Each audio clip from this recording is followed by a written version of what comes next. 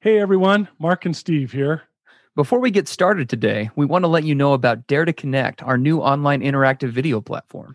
For less than the cost of a therapy session, you and your spouse get live access to both of us 3 times a week. Each 30-minute live group support session provides interactive mentoring and healing for addicts, spouses, and couples. If you're loving our podcast and our unique style of bringing you recovery, you're going to love Dare to Connect. To learn more, go to daretoconnectnow.com. We're looking forward to seeing and working with you.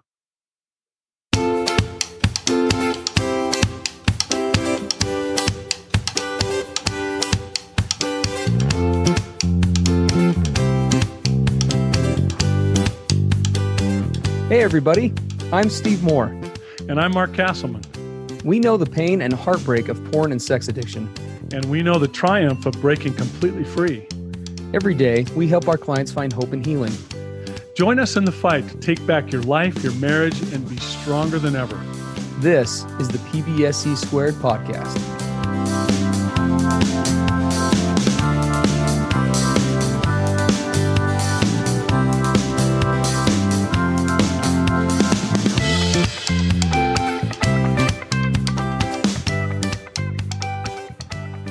Welcome, everybody, to another episode of the PBSC podcast. I'm Steve Moore, here with Mark Castleman. It's good to be with you guys today. Today's podcast is a good one. It's a topic we haven't talked about probably in at least a month or two. But at least a month or two. At least a month or two. You can tell there are a lot of similar issues with this. But no, it's one we're happy to address, and it actually comes from one of our listeners from last week. So we so appreciate this spouse writing into us, spouse of an addict.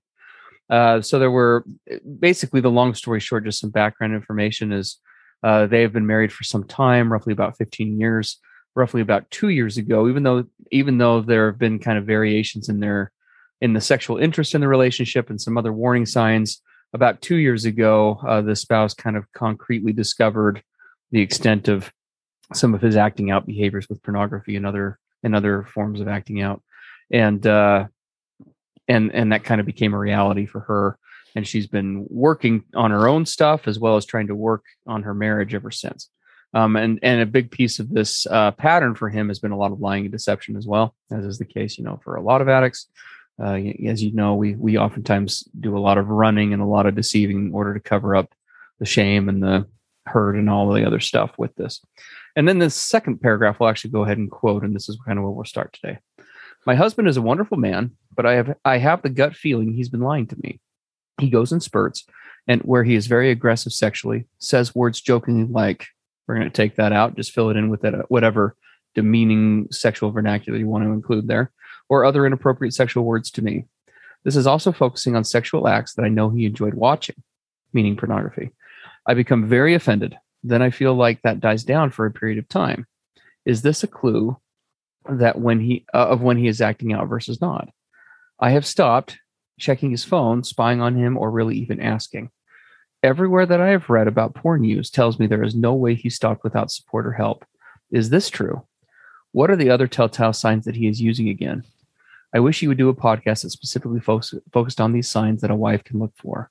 Without him wanting to get help or even being honest with me, there is no way for us to really move forward. I feel really stuck and alone. It's a hard one. Yeah, it's such a big topic. We'll try to do it the best we can.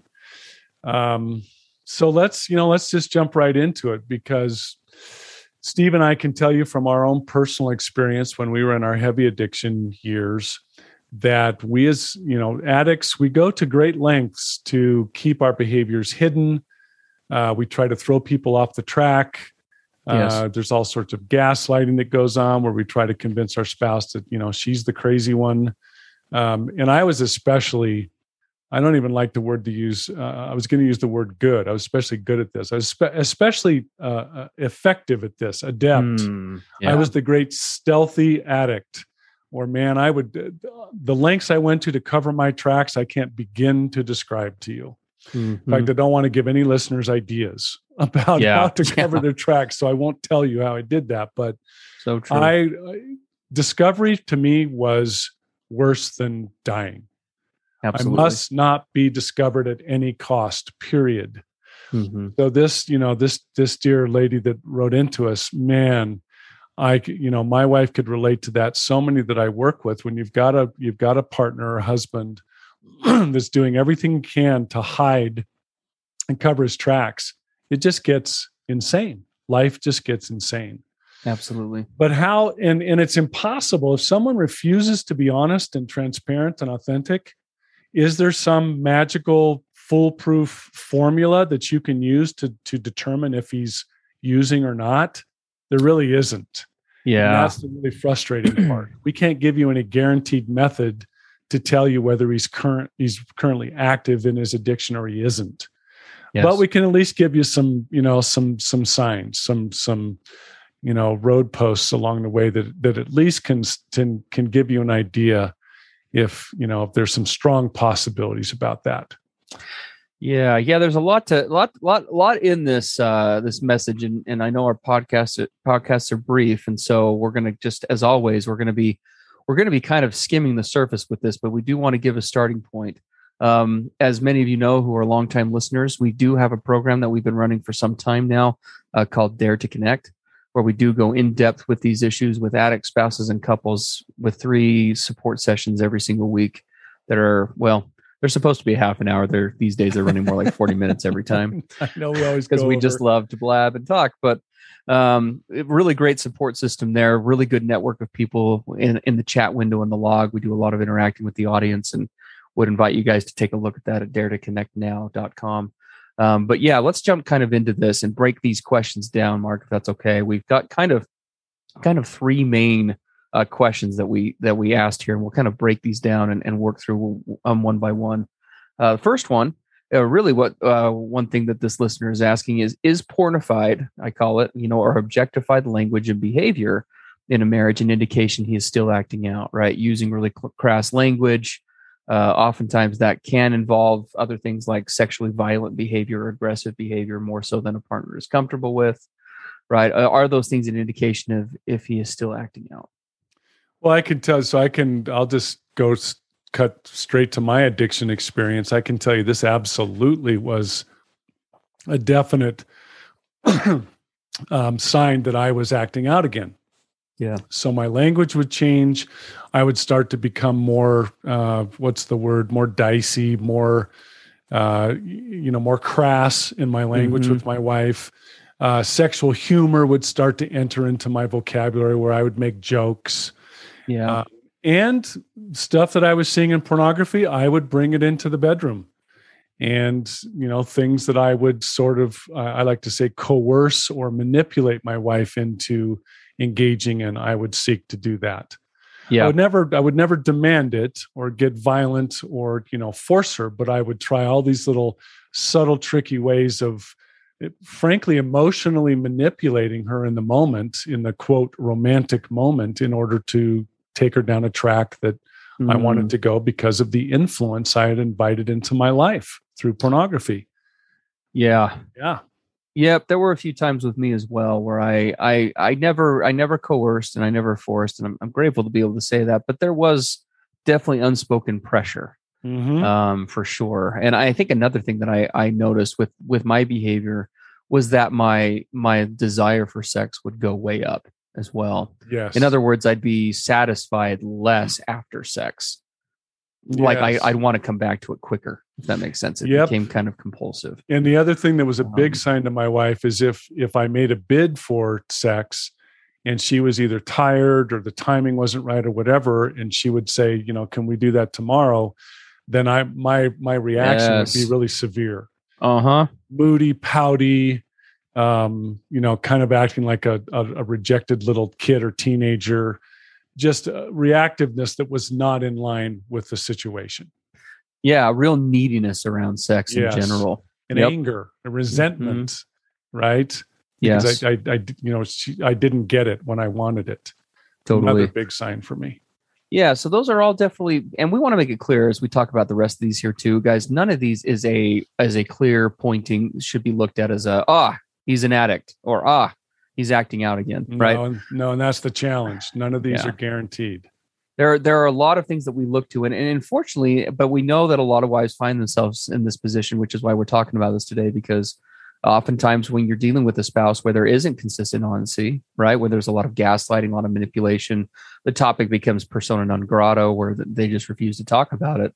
We're kind of left to our own devices. So when you're making conclusions about this stuff, really it is a kind of a mix of a gut feeling, you making sure you have a good support system, and then incorporating all of these different things, right, into a whole and kind of making judgment calls from there, I guess you could say. Right. But regardless of whether or not that the acting out is going on, we will say this: sexually pressuring behavior, pushing a partner to do things that are uncomfortable, trying to guilt trip or manipulate a spouse into sex, whatever you may call that. I really don't care what anyone calls it. It is not love, and it's not healthy. If we're talking about healthy versus toxic sex for 2 seconds, which is kind of what we are, right? There's some clear evidence that if that ongoing kind of pornified behavior is going on, does that mean he's acting out? Not necessarily, but whether or not he's acting out, it definitely is a clear sign that there's still some really warped and unhealthy views about sex going on, right? Yeah, I'm gonna even pile on to that. Not only is it not appropriate, not loving, not gentle or kind, it's also immature. Sure. And it's abusive. Yeah. I mean, let's just get raw and real about it. And I can use all of those descriptions or adjectives for myself, in years ago. Mm-hmm. And again, guys, if you're listening, I'm not trying to get down on you and, kick your butt, but a lot of things in our sexualized culture are modeled to us as we grow up, as we go through our teen and college years, that quite frankly are horribly unhealthy and destructive. Yes. Just because the culture says they're the norm does not make them healthy and loving and connecting. Mm-hmm. So there may be cases where we're not acting out, but we do need to adjust our attitudes and our approaches to healthy sexual intimacy. Absolutely. Okay, we'll go on here with the next question. So 2 or 3. Can someone stop without help? It's a great question. We actually get this one quite a bit. If you're going to have a conversation about this, you have to recognize a couple of things. And the first one, the most important, as we say often on here, is that sobriety is not the same thing as recovery. They are not. One is not necessarily indicative of the other.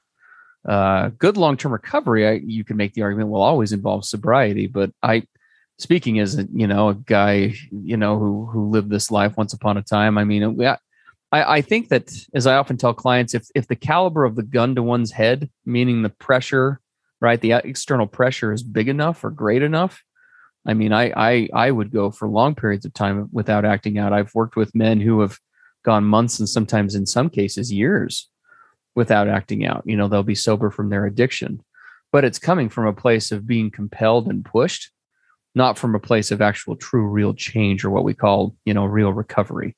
Yeah, exactly.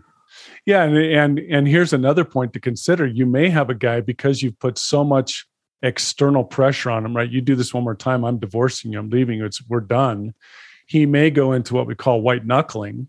Yes. And be sober, but he's miserable to live with.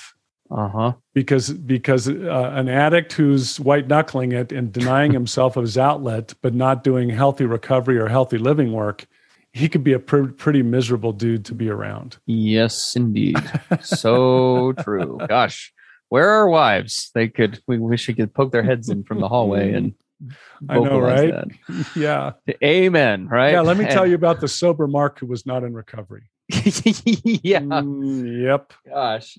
Yep. I think more than one wife out there has said, geez, just go back to the porn. Holy crap. Like, that's obviously not in a long-term perspective, but I think in the moment we can be. We're addicts without new coping skills. That's a rough thing to live with. Very rough. So that would, I guess that's the long and short of it. And could somebody find recovery without external help? I mean, in theory, I think that's probably possible. I've seen some rare cases. I mean, if you ask me over the last 20 plus years of professional experience, boy, I could easily count them on one hand, maybe just on a couple of fingers. Yeah. And I've run across the occasional, I call them kind of the the white rabbit, so to speak, where for whatever reason, they come in and I see them for 5 sessions and, they just quit cold turkey after 30 years and they don't go back. Now, how truthful that is or how long that holds, I don't know. I was never one of those guys, and they always make me kind of jealous because that never happened for me. But it's very rare. It is. But we will say this, regardless, long-term recovery does take long-term change. What we know about how the brain works and how, neurobiological change happens is it's not an overnight thing. Mm-hmm. If you've got a guy who has decades of, ingrained, neural connections between addiction, triggers, all the different elements of the process, that just curing itself, I think, is very unlikely. Could I go to Vegas this weekend and win it big? I could. Probably won't, but I could.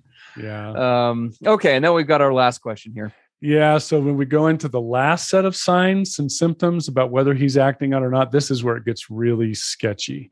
Sure. Because these signs can be signs of so many things. Yeah. But we'll just give them to you. Right. So one of them we talk about is emotional variability. Mm-hmm. Well, my wife would say, I never knew which Mark was going to show up. Is he up? Is he down? Is he excited? Is he depressed? Right. Oh, yeah. Which guy's going to show up? And I was all over the map on that. My wife talked about it like spinning the wheel of fortune, but it was like with emotions. It's just like, exactly. Come on down. Which version of Steve are we going to get today? Yeah, which one are you going to see? So that emotional variability, you'll see that as a big sign, mood swings, lack of coping skills. Yes. Little things in life setting the guy off so that he erupts for something, turning a molehill into Everest. Mm-hmm. That's another lack of coping skills with the regular stuff that hits us in life is another sign. Something to mention with that one too, with the coping skills piece, just to add to that and you used a really good term earlier, Mark, it's just kind of that immaturity when they do try to address things. Yes. Not that it's as simple as I think back on my own times when I would compensate. I never devolved quite to you're such a stupid head like I used to when I was on the playground, but it probably wasn't too many steps above that. It's kind of a little older person's version of that. Yeah, sort of. Yeah, absolutely. So yeah, for sure. And then of course we've already addressed this here in the last few minutes, distorted views on sexuality, what are healthy sexual norms, where you can just tell something has changed in this guy, the way he's viewing not just me and not just us in the bedroom, but the way he views others in general. Yes. And that was another thing that my wife could see where, my humor would change to where it would become more sexual. My language could become more sexualized. Mm-hmm. The way I would talk about women and men and, different kinds of sexual things. It just would become more just not me. Right. Yes. You just feel, okay, something's going on here because he doesn't typically talk this way. Mm-hmm. Yeah. No, absolutely. And again, guys, none of these are guaranteed signs, but they are all, definitely serious red flags and things to look at, especially when you're dealing with somebody where you have a confirmed history of use. We